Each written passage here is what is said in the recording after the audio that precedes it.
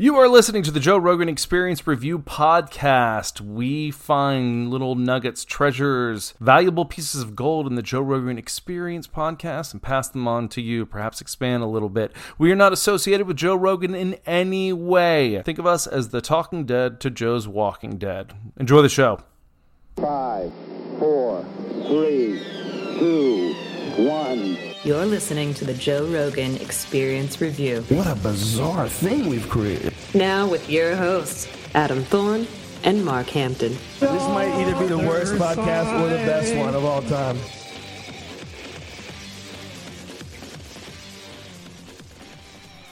Hello, guys. Welcome to the JRE Review Podcast.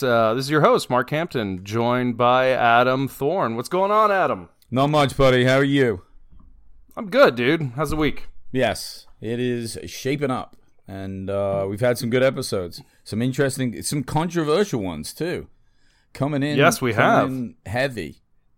We got one from last week that we're throwing down. That's the Malcolm Gladwell 1383 podcast. We're gonna cover that one. Then Paul Stamets, the Mushroom Man. Great to have him back on. Podcast 1385. And then we're going to finish up with good old Matt Taibbi, 1386. Yeah, and I nailed his last name. Thank God. You nailed it. All right.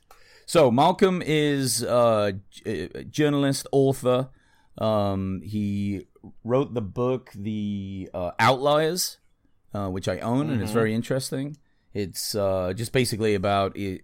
He was on before and talked about it with Joe, and it's just like how very successful people became who they are and like what the training and the procedures were for that. So he kind of does a lot of statistical work in a sense. He doesn't really analyze cases of things, but he just looks for patterns. And he opens up talking to Joe with a controversial, and a lot of us remember this because it got a lot of press.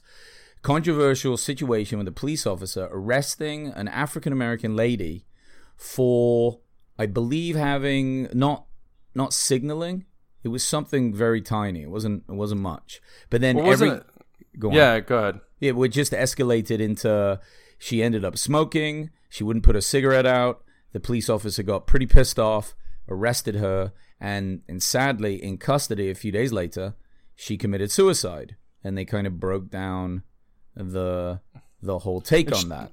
She was in custody like 3 days too, something like that, wasn't it? Yeah, it was a while for something as tiny as that. And she'd been in trouble with the cops before. She had plenty of other outstanding tickets. So, Malcolm talked about her just being very frustrated, with the whole system. And I think if anyone's had a ticket, which everybody has, I'm sure, you do feel like, I don't know, it's frustrating, obviously, even if you did break the law, but it's one of those things. It's like, damn it, they caught me. They got me for this. Fuck, now I have to pay for it. And if you end up getting maybe another parking ticket within a few days or like something else, it feels like everything's against you. So, you can easily start getting pretty pissed off with law enforcement because of that, which is somewhat understandable for some people, right? 100%. But the question is, was this handled well? Should it have been handled like this? And really, the real question is, what is the alternative? Yeah, I think without a doubt it wasn't handled well, right? There were also questions about, because she was left alone in that cell. I mean, it's a little Jeffrey Epstein, right? On a different, on the other end of the scale type of thing, where there was a lot of people who thought maybe she didn't kill herself, that, she, was left, that maybe she was murdered, or maybe that they should have been watching her and they weren't. There was some talk about that early on, but I think that just because of the profile of the case, it would have been, I mean, there's very little real motive to go to such lengths. So that one's a tough one. And then when they look into her, I guess she was on different types of medication. She just made a big change in her life and tried to start she did, anew. didn't she? and then immediately gets hit again. So that's a bit of a motive for like just being really fed up with the whole situation. Whether they handled it right or not, leaving her alone to do that was, no good. Well, she shouldn't have been in jail for 3 days for something as minor as that. I mean, what the hell? You should have been bailed. She should have been, booked and released on her own recognizance that afternoon, with a set court date. Like, there's no reason. Like, that's a minor thing. She should have been. I mean, she should have been out in 2 hours. There's no reason to go through an arraignment or a bail or a bond hearing. Like, it's going to end up being a misdemeanor at best. You know what really would have happened? The prosecutor probably would have thrown it out. There's absolutely no reason that she should have been in jail for 3 days for such a fucking minor thing. For sure. And for that I agree with, right? Definitely. But reeling it in a little, just to the circumstances that led to it, circumstances of the arrest, like how the police officer acted. It's easy to jump on cops' case, right? And that was really my immediate thought as well. Like, I'm not a police officer, and really the only time I deal with them, I'm either about to get in trouble or think I might be. So you get nervous, sure. and you come up with your own way of perceiving them, which is understandable. They can, they got guns, and if you do something wrong enough, they're allowed to shoot you potentially. It's scary stuff. Of course. But yeah. I do have friends that are police officers, a few in Inglewood even, which is close to us. And I spoke to them. I actually wanted to get one of them on, and he was going to come and talk about it, but we couldn't get that arranged. But he passed some interesting thoughts. Now, obviously, being a cop, he's going to be more than likely on the side of the cop. And he wasn't, of course, he wasn't super up to date on this case, though he had listened to Rogan. And, you can get quite a bit of information off what Malcolm was saying. Of course. But one thing he did lay out, because I said straight up to him, there was the issue of her smoking, and she wouldn't put the cigarette out. And I was just thinking, well, if that's not against the law, then she's allowed to do it, and these cops need to stop stepping over their mark with that. But at the same point, and you and I have both worked security in bars and nightclubs, and you're still doing it. We also know that if you're having an issue with somebody, and then from the get-go they're just not listening to anything that you say, right? They were, you're like, just please stand over here, don't take your drink out, and everything is pushed back. Then almost the only way to get a hold of that situation is to kind of double down on your original requests, even if they're not really like the policy. Like, standing over here or putting your drink down there is maybe not like official bar policy, like written in the handbook of security for that, but is a bit of discretion, right? There's a bit of discretion. You can't have everything written in there. And he made that point, and he's saying, look, she already has a lot of tickets, right? She's already had some issues with the law, which could make her volatile in some degree, right? And yeah, it's just a woman, but and what I mean by that is to say that he should no reason to think, perceived no as reason to less think of she'd a be threat. violent or anything like that. Yeah, but at the same time, he's got to kind of treat everyone in a little bit the same way, right? There's a lot of tickets. This is just the process. She's not listening, and I need to get a hold of this situation. And through, I don't know, lack of training, having a bad day, or just being like a kind of very reactive person, it seemed like he did overreact and got kind of unnecessarily aggressive, and he really just didn't give her the space necessary to calm the situation down. Exactly. But it was an interesting take. It was interesting to be like, that it kind of is a bit of that. Like, I think, what would I do in that situation? And it's like, at the end of the day, if I have a complaint about something that was happening, like, oh, he made me put my cigarette out. Well, I think it's pretty clear that you should just try and follow them at the end of the day. And then, you can complain about it later if you feel like it was all handled wrong, either in court or with a lawyer. But I don't think that that's the time to argue it. I definitely think they're if you're pulled over by the police, it's especially if it's a case that doesn't seem to start at 10. I think, and it's so easy for me as a white guy to say this, but you definitely don't want to pick fights where you don't need them. And that's just kind of like, a bit common knowledge, I suppose. But I will say that cops have a lot of power. They have the power of life and death because they have sidearms. And they can use them if they perceive a threat. They have to be held to a high standard. They can't, and one of those things is you can't escalate situations to those places. Now, this woman took her own life, sadly, or at least that's what it seems like. And we've already gone over the specifics of that case, but we've had a lot of instances where things have escalated very quickly from 0 to 60 in 2 seconds, and people have died. Unarmed people have died. People in their own yards have died. Things like that. And that you also have to understand that's foremost in the African American community's mind whenever they're pulled over. But so getting back to my original point, cops wield a lot of power. With that comes a lot of responsibility, to quote Spider-Man comics. And they, there needs to be an emphasis on de-escalation always. I mean, just you and I work in the door. We also, we set boundaries and we set rules, and that's part of it. Please don't smoke there. You can't take your drink out. The only power we really wield is that, well, we'll ask you to leave.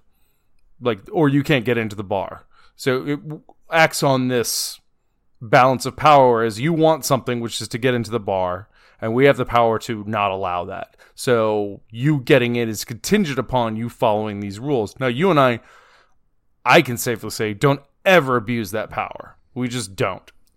I don't care. I don't care about power. I don't care about wielding power over anyone. Don't lie about your service dog. Don't smoke inside. Don't become a drunk asshole and pick fights. That's kind of it. Other than that, leave me alone. That's my number one rule. Leave me alone. But you have people that do wield power, because think of any wield power irrationally and irresponsibly. Because think about any job you've ever had. There's always one asshole there. Always. There's always that one guy in the office that everybody can't stand, or the one guy at the bar, or the factory, or the warehouse, or wherever it is. He's like, oh, this fucking guy, he's so annoying. Now give that person a gun.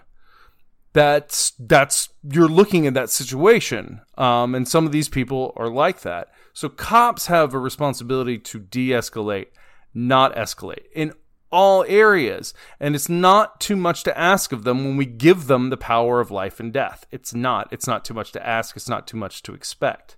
So any of these situations, and this one, in particular, where you see a cop that's escalating, not de-escalating, that is problematic to me. They need to be trained better. We do a thing just in bars, good cop, bad cop. But it also is kind of like a customer service thing. Wherever someone's aggression is targeted, you remove that person from the equation and you bring in another person. That's why servers always go get managers when tables are upset. It shifts the anger and the frustration from said server to the manager. The manager's there to take the brunt of the abuse because they don't get tipped. Their salary, so they can do that. But they also remove a person from the step, so that energy is dissipated because now you're talking to someone else. Same when we do this indoors. If somebody has aggression towards one of our door guys, what do we always do? We kind of remove them and we bring in the other door guy. We bring in the manager, and then they can come in and say, hey, what's going on? What's the problem? And they can be reasonable and rational because the energy is not pointed towards them. Am I making sense? Am I rambling? No, that's right. I mean, that ideally, that's what you'll do. Ideally, that's what you have to do. Going back to, not that we have any power on the door. It's like the least powerful position you're going to have. But there are those guys, right? There are those doormen that are real fucking, they're pricks. They you can tell. They think they fucking own the place, and they're making up rules and just being dicks and not even smiling or talking. And, it never hurts just to be a little friendly. Again, the rules have to be followed. Ever. In this case, though, there was only him. Right? And saying he could have got backup, yeah, that's it. But there's just not the resources for it, more than likely. The thing that I don't he know the seemed to- particulars of the case well enough to make that determination. Yeah, but I mean, at the end of the day, for a traffic stop with a signal, even if he has to arrest someone, and I mean, probably after the arrest, he probably did call in some more people, but not Totally. during the whole thing. Well, you can just leave her in the car. I mean, how many times do you see a guy on the sidewalk and there's 6 cop cars and 8 dudes, officers out there just twiddling their thumbs for the most part. I've seen that. And maybe that's just a Southern California thing. We see it all the fucking time. It may have ended. I don't know exactly how. Could have been. The end of that went down. But one thing seemed clear, right? So the cigarette question. After talking to my cop buddy, I'm like, okay, yes, please. They kind of really were focusing on that in the case as like that's the thing that was like led to the rest, or at least started it all. And Malcolm was saying, look, it's one of those things where she was probably stressed. She was doing it to reduce the stress. He should have noticed it, blah, blah, blah. That might be a stretch, right? All he saw was that something was going down that he didn't want in that situation. Right. Whether there's a particular law for it or not. I don't know. I'm siding a little bit on the side of just maybe do what they're asking. But where he lost me in this whole thing is that he didn't slow it down. And that was a big point that Malcolm made, which I really think was his strongest argument. Though honestly, Joe and Malcolm were very, I have to say it, they were very anti-cop with this whole response and saying kind of broadly about cops doing this all the time and blah, blah. But at the end of they're pulling over a fuck ton of people. To think that they're just escalating everything all day just doesn't make any sense to me. I mean, they don't want to have this constantly. They're not trying to make their job potentially more dangerous than it needs to be. Right. So there are examples, but the slowing it down is what was missing. He didn't give everyone space and time and just be like, okay, let's just, get a hold of this. And by no means am I saying I would have done a better job. I am not trained for anything like that. But it just never hurts when shit's getting tense to create the space. And since he was, like you said, in that position of power, he had the opportunity to do it. He could have controlled it to that point. And Absolutely. Just been like, okay, this is getting a bit out of control. Why don't you just finish your cigarette, because you're not listening to me anyway, and just take a step back, give her 5 minutes. Where did he need to go to anyway? He spent time arresting her. That was most of the rest of his day. So that stuff will always dissipate. It has to. It has nowhere. I mean, people will exhaust themselves unless they're manic or something like that, and that's a whole other issue. But eventually, it's going to simmer down. It will. It's just, shit. If you think about it, most anger is irrational. Because what's the first thing people say when people are starting to lose their temper? It was like, hey, calm down, calm down. Of course, which never fucking works. Because anger doesn't feel like... Move. Yeah, no, anger doesn't feel like it's what should be our natural state. You know what I mean? Yeah. But that anger will go off into the ether somewhere, and eventually said person will calm down. You come back to reason. At that point, adrenaline's just firing. You're fired up. It'll calm down. You got to give them the space. Yeah. It could have ended very differently. It could have ended very differently. Do very well without cops, right? So this whole thing of they may need more training, and this is probably a good example of how not to go into something like this, of course. But there's lessons on both sides. I think it wasn't just as cut and dry as he fucked up, he was all wrong, and this led to this awful thing. I mean, there was a lot of that. But True. At the same time, yes, everybody has some responsibility, but he has all the power and she has none. It's true. So he gets to decide which way this things go. He gets to decide how he reacts because he knows they know what to expect when they pull people over. A lot of people are going to be upset. I mean, it's reasonable. It's reasonable to be upset. You have to understand things like that. It's different when we have a line at the bar and people are like, oh, but my friends are inside. It's like, like you get in 5 minutes. I'm not giving you. You're not getting $100 ticket for speeding. It's like you're just waiting 5 minutes to get into a fucking bar until a couple of people get out, so the fire marshal doesn't come shut us down because we're over capacity. It's really not that big a deal. People get upset for lesser things. So yeah, of course, lesser things. So you kind of get that they're going to be upset, and that should be part of the understanding. But he gets to decide how he reacts to that. If she wants to smoke, even if he feels like he's being disrespected, I'm sorry. Unfortunately, being disrespected is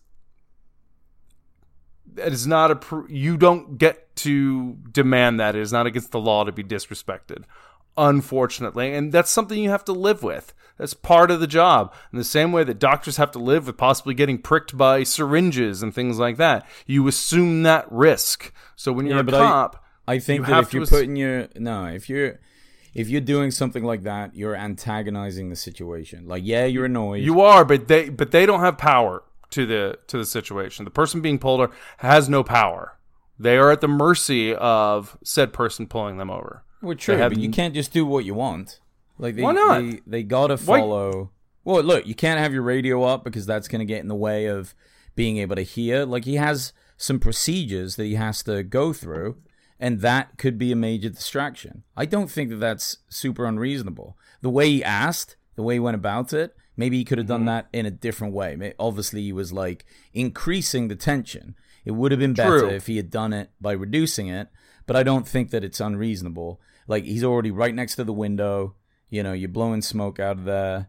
Like, there's a portion of it that's just like, this is this dude's job as well. And believe me, I'm not trying to stick up for him all the way. I'm just trying to find the points in it where it's like, okay, what can anyone learn from this? What can we get from it? Are we just going to say, you can't tell me to put that cigarette out? Well, good fucking luck. I wouldn't recommend that at all. Like, that's not my takeaway. That's not my takeaway. Right. Let me ask you this. What did you think about their conversation when it came to using the precincts as like revenue streams for the city? You know, you've all heard of this. Like, it's the end of the month. They've got their quota. Their quotas. They've got to get so many in. So you get like these kind of bullshit tickets going down and blah, blah, blah. You know, that's look, it kind of makes sense that precincts would do that. Like, should they? And I don't know, but you can pretty much count on a certain amount of tickets. And like anything, once money is coming in, like, it becomes a revenue stream that's like a staple. And does it mean that like bogus tickets are getting set up? I mean, it's definitely possibly, right? But it's a different situation that happening than just a police officer overreacting, because it really has nothing to do with that. Somebody could have a quota and speak very respectfully to a lot of people that ordinarily he would let slide for a tail light or a turn signal not going on. But then he's like, well, you know, I got to get some of these people, otherwise everyone's going to fucking have no tail lights and not, you know, well, signal. Yeah, I mean, there's two. I mean, there's definitely a thought that the quotas are sped up, are set statistically. Statistically, they expect this number of infractions per month. Therefore, if you're doing your job effectively, you should have said quota of tickets, because statistically it says that's the number of people you should be catching. So that's one school of thought about it. But I loathe the idea that fining citizens for these infractions is a way to make money for the state, county, district, whatever you call it.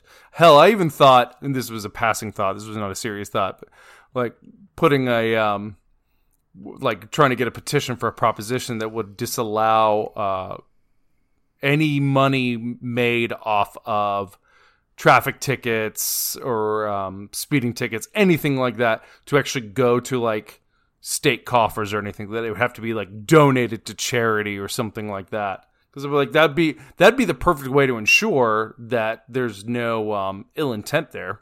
It's like, no, you don't get the money. You don't get the money from the fines. They're gonna go elsewhere. It's gonna go to charity. It's gonna go to kids with fucking lupus or something, but you're not. Yeah. You don't get to decide. Well, it's a nice Yeah, idea, but who knows if that then means true. every precinct has now 2 less police cars and 5 less police officers. Well, they You're should like, get "Whoa, that. Hold on, hang on a minute. But that should be allocated through budgeting in the city. Like Yeah. it should be allocated, and it should be allocated based on tax revenue. I gotcha. Yeah. Now, moving on to the second half of their thing, and we'll just finish up this one with that. They jumped into the Bernie Madoff thing, right, and the Ponzi scheme. Now, I didn't know a lot about this. but I Bernie liked- Madoff. Bernie That's Madoff. sorry, that's Yeah. what I meant. Yeah, my bad. Yeah, Madoff. So I mean, everyone's heard of it. Everyone has heard the word Ponzi scheme, and has some idea of what went down. But it was amazing to me when he was talking about it, how there were, the majority of the large investors that he had, and bearing in mind this guy wasn't making any trades at all, No. as far as they were saying, and these were smart, wealthy people that and I don't want to take anything away from how much of a sociopath he was, because he definitely was, but my God, he did tap into some greed, some real greed of these hell yeah. people in a sense. And the fact that they just weren't checking in on this stuff, they just believed that these huge returns were like, yeah, okay, seems reasonable to me. I mean, that's how a hedge fund managing works. They just take your money and they're responsible for it. I mean, and you don't look, you don't see. They do all the trades. You basically entrust them with it. Yeah, I just would have thought that, if you're Kind of bonkers. a multi-millionaire and then, you're doing your taxes, you probably got like a whole group of tax attorneys helping you out with that, because, they're saving you so much money and trying to find these loopholes or whatever they do. You would have just thought over the years that somebody would have just been like, yeah, let's just analyze these investments real quick. I mean, not knowing anything about it, Somebody did eventually. Well, but from what they were saying, it seemed like it was because of the crash in 2008, the financial crash. People started to try and pull their money out too quick, and that's Right. when he couldn't get all that money together to start giving them back. But they were Right. saying straight up, it may have continued today if that hadn't happened. Sure. Because nobody had put this shit together, and he'd done it for decades. That to me is unbelievable, that there was such a gap of knowledge in the system. And to say, yeah. who the fuck else is doing it? To believe that he could be the only one? Maybe people are doing it on a much smaller basis and I actually think making so. a few trades, and then, damn. I mean, is Yep. there any hope for do they have systems in place now that can fucking catch these dudes? It's a good question, and I don't know. I don't know enough about that to speak intelligently on it. I don't know what the systems are in place and stuff. I will say that Wall Street gets away with a hell of a lot of shit. It's I hard. think that through it, his son killed himself, right? Yeah, I believe so. Bernie went to jail and has no remorse from the snippets of the conversation that I was hearing. And then also, Right. I guess there was this other investor that had billions and had to give half of it back. And I think he ended up face down in his pool. And there was I was Googling something about that. It was a little suspicious, but it was one of those, Mm-hmm. And the interesting thing about that one is he was only required, I think, to give back half of his $7 billion. And I'm like, what are you saying? You couldn't live on $3.5 billion? Good Lord. I could live on 1 billion. Oh, could you? Easy. Easy. Easy. I know it sounds Yeah, I think I so. know it sounds kind of crazy, but I bet I could do it. Yeah. Well, I guess that's just another example of the greed, though. It's you lose, you go from so much of it. Maybe it was more reputation at that point. Maybe he was Yeah. my reputation is so destroyed. And that's true. And my entire social network's gonna just completely diss me, and I'm just Nobody gonna would be ever seen as a trust him piece of again. Shit.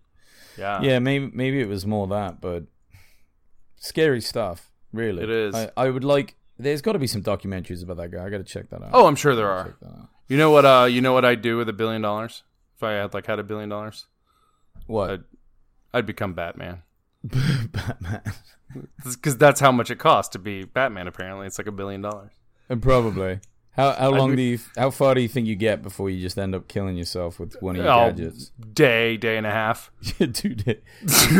One of those not 2 days. Not 2 days. Like maybe a Saturday and a Sunday, unlike a holiday weekend where there's not a lot going on. Yeah, you'd be too eager to like test out the jetpack that they just made, and they're like, "We really need to test this a bit more." You're like, "Listen, bro, I've been drinking. I'm ready to do this." Exactly. I'm dead. Oh, over. Like some idiot with $1 billion died dressed as Batman this weekend. Oh, it'd be funny as hell. Fuck, that was Mark. Yeah, I'd laugh. I know you would. I know. All right, next up, we got Paul Stamets, podcast 1385. Paul is a great guy, super chill, always has amazing stories. He is studies mushrooms. There's probably a word for it. Fungiologist. I don't know. Mushroomologist. Mushology. Yeah, it's a mushology. Yeah.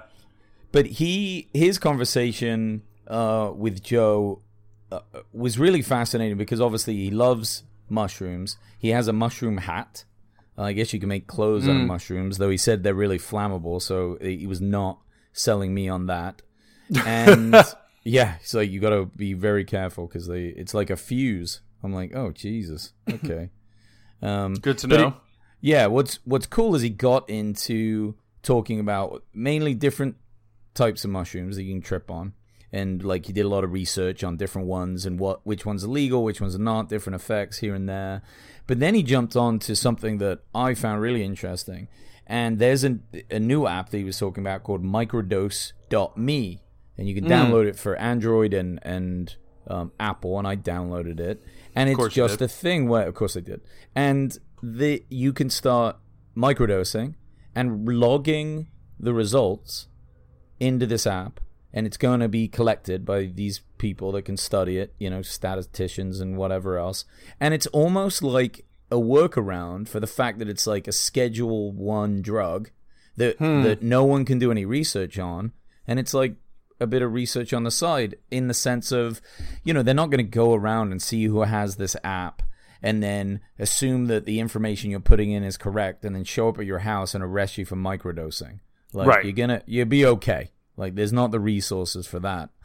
But, he talks a lot about, like, lion's mane, for example, which is not a psychoactive mushroom, but it's very good for your health for a lot of reasons. It's a lot of mushrooms are, like, nootropics for your brain. And in combination with microdosing, it has the effect to make you very creative.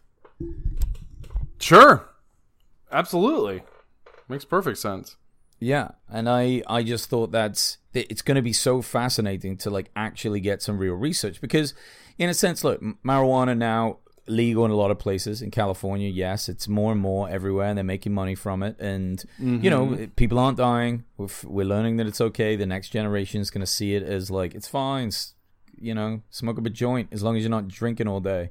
It's healthier for you. But we're in the real early stages of anything like that for shrooms.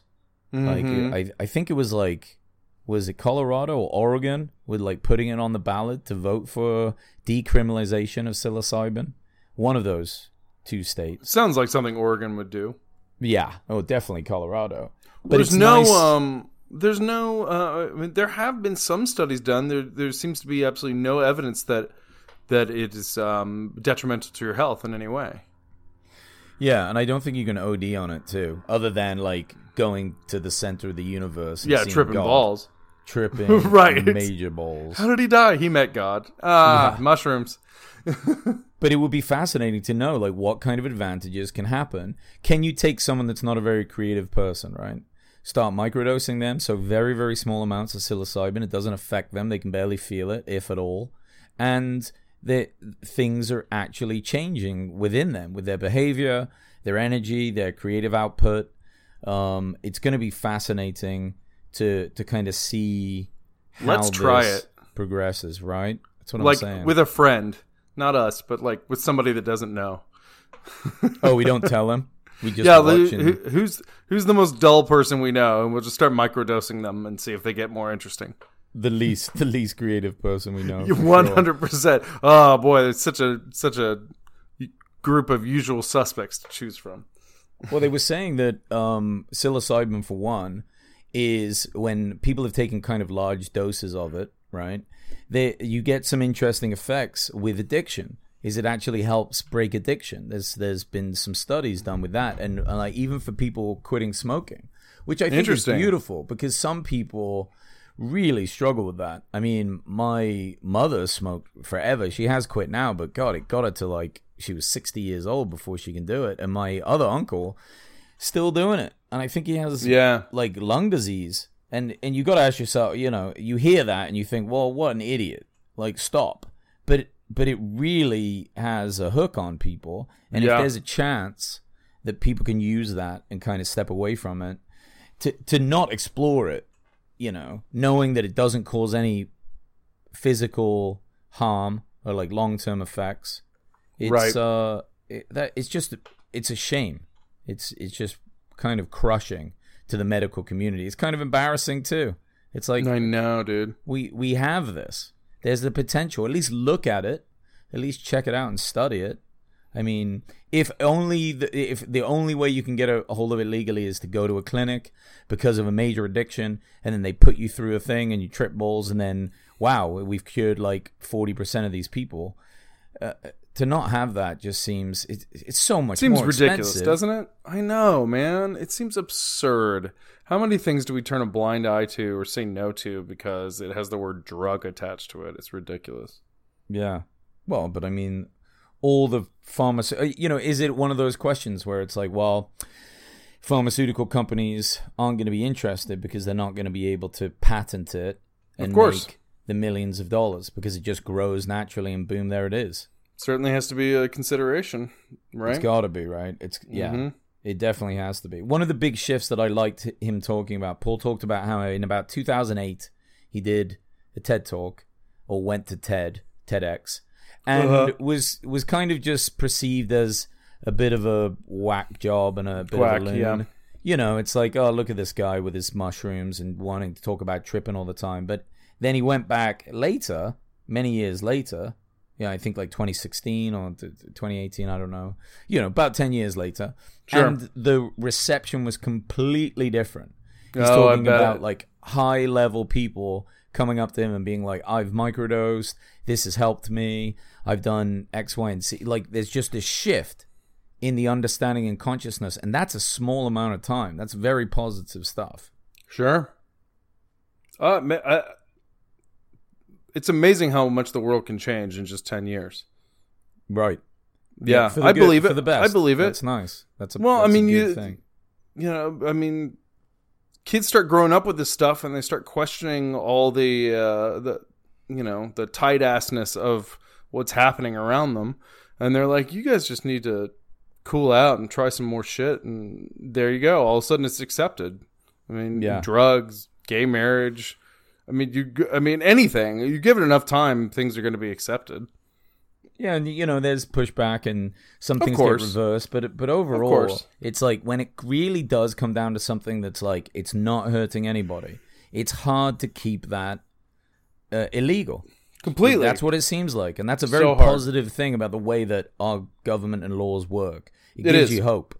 It really seems to. There's some good resources to check out for him. You can go to fungi.com, and then he has something called hostdefense.com.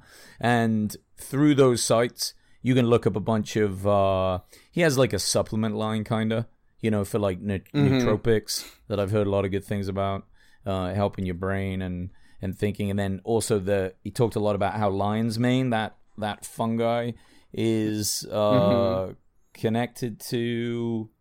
I believe he was saying like... it stays off dementia, which is very promising because that's fucking brutal.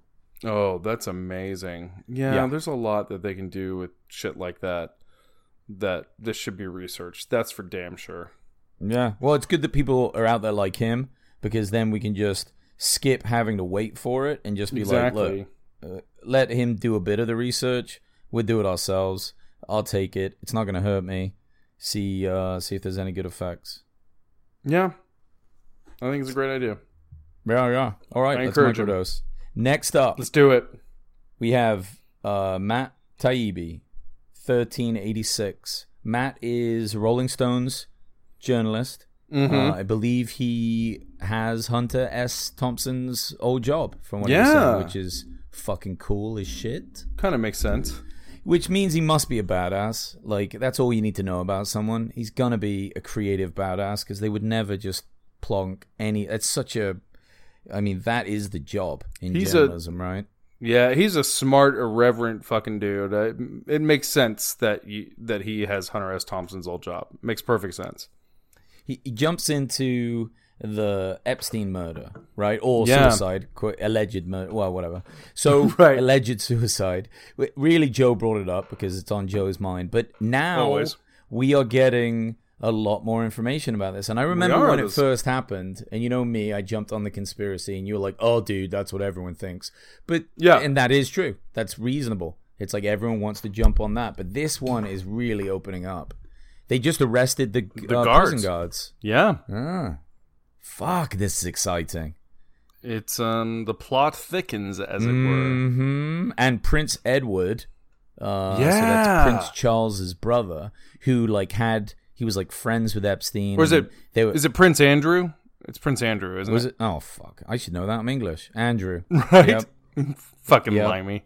God, yeah, Prince Andrew. So it shows how much I care about them. But you know, they've always been shielded forever.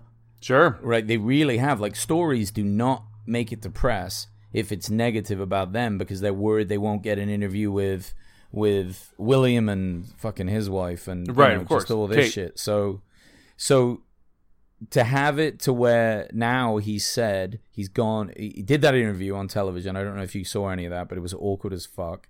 And he was like blinking loads and quite honestly looking guilty as all hell. Guilty as fuck. Yeah, and like just straight up denying, I have no memory of this person, but there's a ton of pictures of them together. This young girl that was like basically sex trafficked by Epstein. And now he's gone to the Queen, because I guess that's how you do it. You got to ask her permission. And said, look, I'm going to pull away from my royal duties, because this whole controversy is like getting in the way, you know? Nuts, and dude. I've never heard of anything like that. That season of The Crown is going to be my favorite. Right? Oh, that'd be interesting to see what they do on there. Oh, but my God. It's fascinating because it's like, obviously, look, something weird happened, and there is some shit, like, this was going to be a massive case, like the biggest case you could imagine, and it just kind of dropped because then he died. Right. And people are saying this looks funky, and they're like, no, we checked it, it's all good. But it's just so out of place. They're struggling to keep it together, and I really am fascinated. I know people are getting bored of all those fucking memes of Epstein, though a lot of them are pretty hilarious. Sure. Some stuff's going to open up about this, and if there's anything that we should exhaustively look into, it's fucked up shit with sex trafficking of minors. A like, billion are you kidding percent. me? 100 billion %, without a doubt. Yeah. Has your take on this changed a little bit then? Or are you still very suspicious? Are you like, nah, he killed himself? I'm always...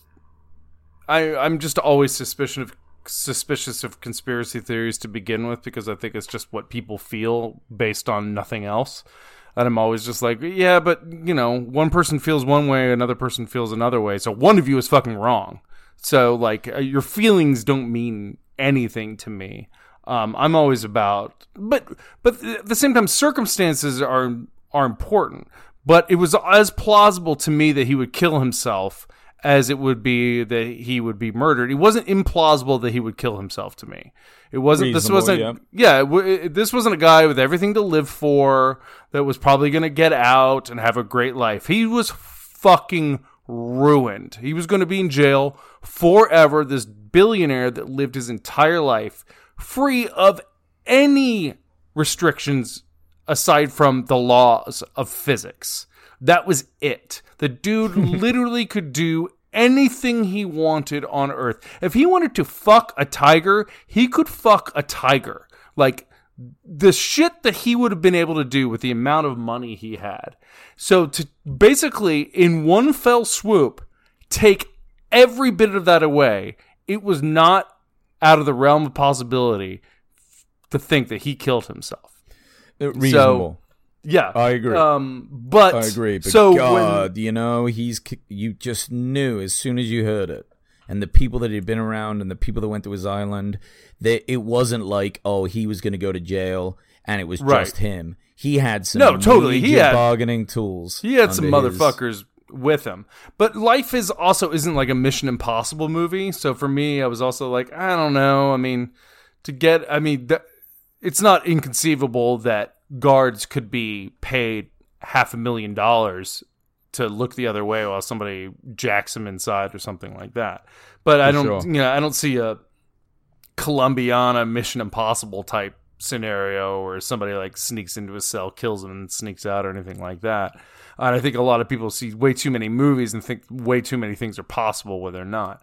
But I'm definitely interested to see how this unfolds.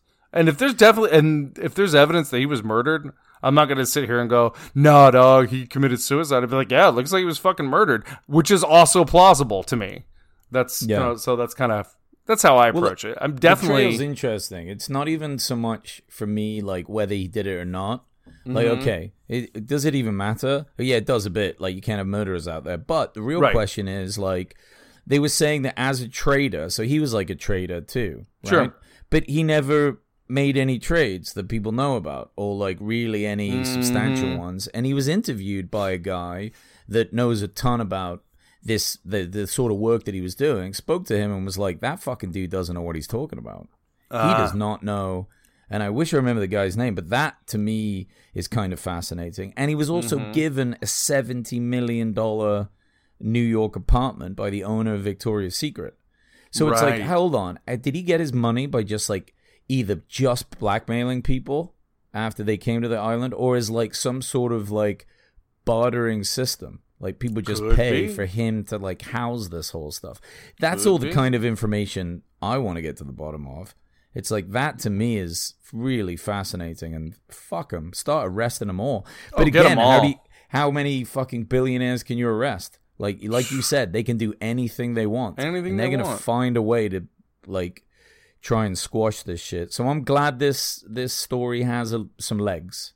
I really am. I am too, man. And I'd love to see everyone that was ever even thought about touching a kid in that way on that fucking island. I'd like to see them burned at the goddamn stake, to be perfectly honest. On the political front, right? Because obviously we know Matt is deep in that. He talked a lot about how the race, like the political race, they didn't really the press didn't really show the polls correctly coming up to the election. Like they were getting a lot more information that like Trump was doing a lot better. And he was saying that basically the narrative was, don't show it because it will depress people. Just show that Hillary is doing better than she is. That logic doesn't make any sense to me at all. Wouldn't it be better just to panic people and get them to the, maybe someone's like being lazy and they're like, she's going to win it anyway. I'm not going to go vote. Totally. Well, if you go to 538.com, it's Nate Silver's website. He does a lot of poll aggregation. He's kind of like Rotten Tomatoes, but for polls. He talked about it a lot. Was he accurate? Yeah, actually, in the poll, he talked about it. Actually, the polls were within the margin of error. Like Trump won Pennsylvania, Michigan, and Wisconsin by a total of 77,000 votes. That's less than 1%. And he was within the margin of error in all three states. So he's usually the margin of error is 3 to 4 points, and a lot of those states showed Hillary up about 3 to 4 points, which is the margin of error. And Trump ended up winning by less than 1 point. So those polls were actually fairly accurate. So I'm not sure exactly what he's talking about, but I mean they were accurate. I mean the projections were off. Everybody projected Hillary to win. They projected her to win in a pretty big fashion, to be perfectly honest. And I think a lot of people but aren't the polls projections?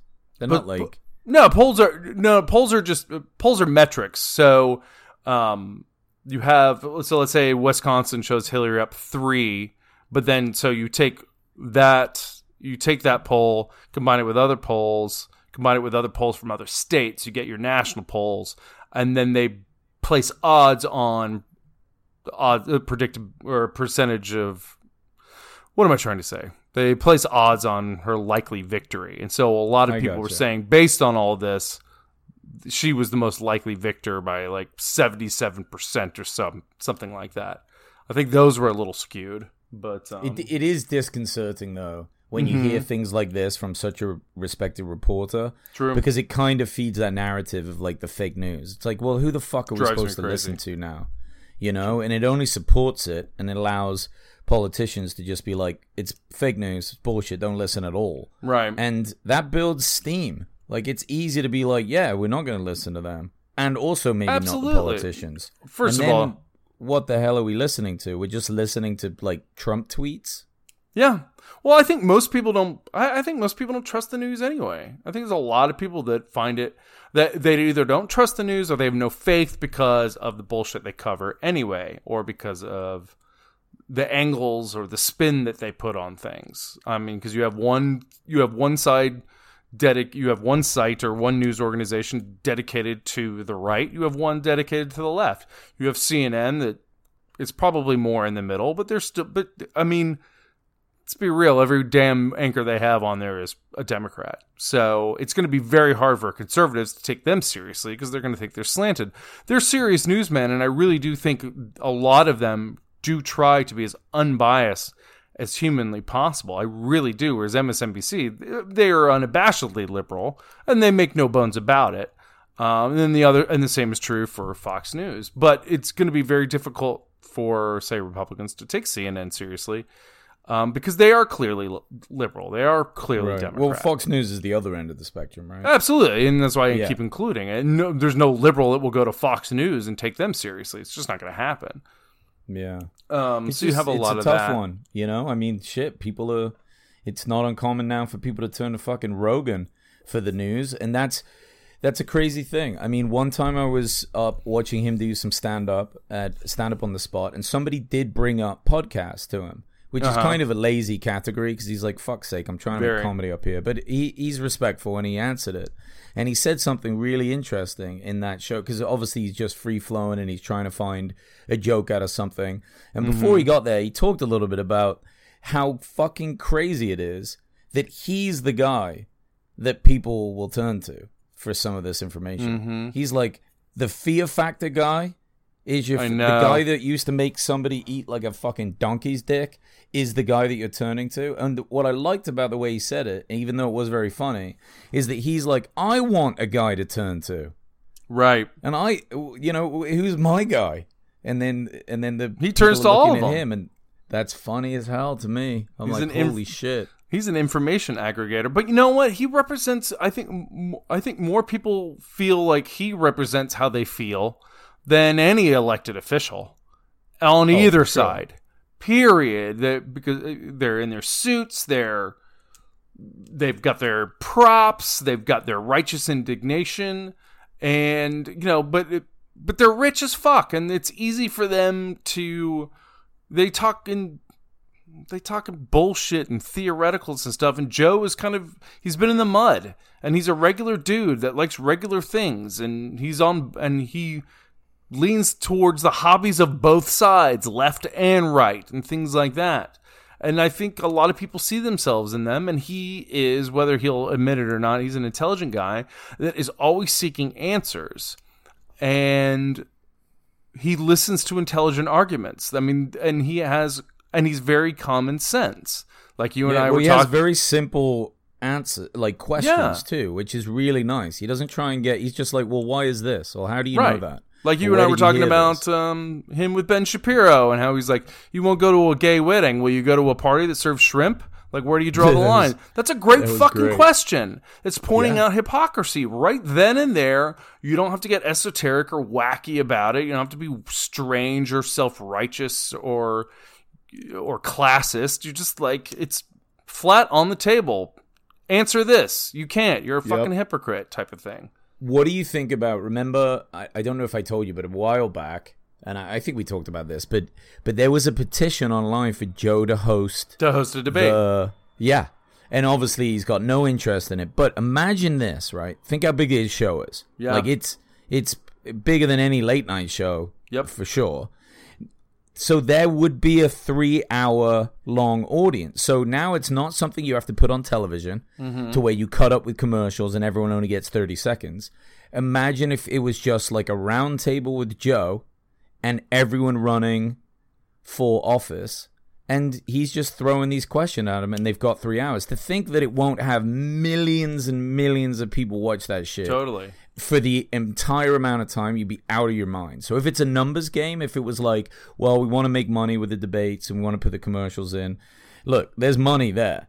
Like, there would be plenty of money to be made. And what a fucking fascinating conversation that, because no one could get away with bullshit. No. I'm all in if Joe is allowed to be the one that argues with the candidate. I don't want to see the two candidates, like, because they'll go back into their political speak and type thing. I want Joe to wrestle. So if Bernie says something, I want Joe to be able to wrestle with it. How do you pay for it? Blah, blah, blah, blah, blah. Those questions. And when Trump says something, he's like, how can you talk about immigrants that way? Your mom was an immigrant. Like, blah, blah, blah, blah. Your wife is, right? Yeah, your wife is. All your wives were. Like, how can you demonize that? I'd like to see him go at it. I'd like it because it sounds like something that couldn't be possible, but we're living in weird times, man, and I don't think it's out of the realm of possibility at all. I would love to see candidates be brave enough to attempt it. And then the beautiful thing about this is, like, and we've said it before, Trump got into power by doing what he did, right? And it's going to train other people that are running. They're going to model this. They're going to be like this attack and deny and da-da-da. Yep. And the conversation breaks down, and it's going to get people elected, and who knows who that will put in office, right? And I'm not saying anything good or bad either way about Trump, but that particular way of doing it is a very effective strategy, and it doesn't really open you up to good dialogue. That I think everyone can agree on. Yep. But then if the road to your success becomes this long sit-down, long-form conversation, calm and talking, where we're going to really see if you know what the fuck you're talking about, if you're on your shit, and if you're like a decent person. And then suddenly that's the road. That changes things. Now people are like, oh, I've got to train for this. This is the type of person I have to be to become president. And those are the types of attributes you would want. You know, if you get somebody that can sit down and calmly talk with Joe for 3 hours, this is why when those politicians go on, and even Bernie, let's be fair, he did a great job. I bet he picked up a lot of followers, just from being able to calmly, like, talk through these issues and not sound like a wacko. I thought he was way more wacky than he turned out to be. That was just how I perceived it. But I was like, oh, this fucking dude actually... Perception's everything, man. Perception's everything in super politics. Reasonable. Plus, but you just don't get enough time. You don't get enough time. No, that's why never. you have to have that perception. You got 30 seconds. You got one speech that no one can argue back on. Yep. Who knows, man? I don't think it would be impossible in the next 10, 20 years. I don't know how much longer Joe has doing the podcast. I'm going to say 20 years. He's going to do it till he's 70. He's going to get some good stem cells in him. Keep him looking young. He's already pumping himself full of those things. Good for him. Yeah, that wouldn't be a bad way of doing it. It definitely would be better than the stupid debates that they put on, for sure. Yeah. I think. Who knows? Because otherwise... I'd love to see that type of forum, that's for sure. That would be great. Anyway, Matt, you're a genius. We loved having you on. Thank God reporters are out there doing this stuff. Exactly. Trying to not just clickbaity shit, but like real stories. They're the last of the lot, and man, it's a shame. Anyway, that's it for us today. Thank you, as always, Mark, for everybody listening. And I really should put these announcements at the beginning, but I keep forgetting. Email us with any suggestions, comments, questions at Joe Rogan Experience Review at gmail.com. I love hearing from you guys. I get back to most people. So anything you have to say, we like to hear it. And also follow us on Instagram, the same handle, Joe Rogan Experience Review. So as always, guys, love you, appreciate you. Thanks a lot. Cheers, guys.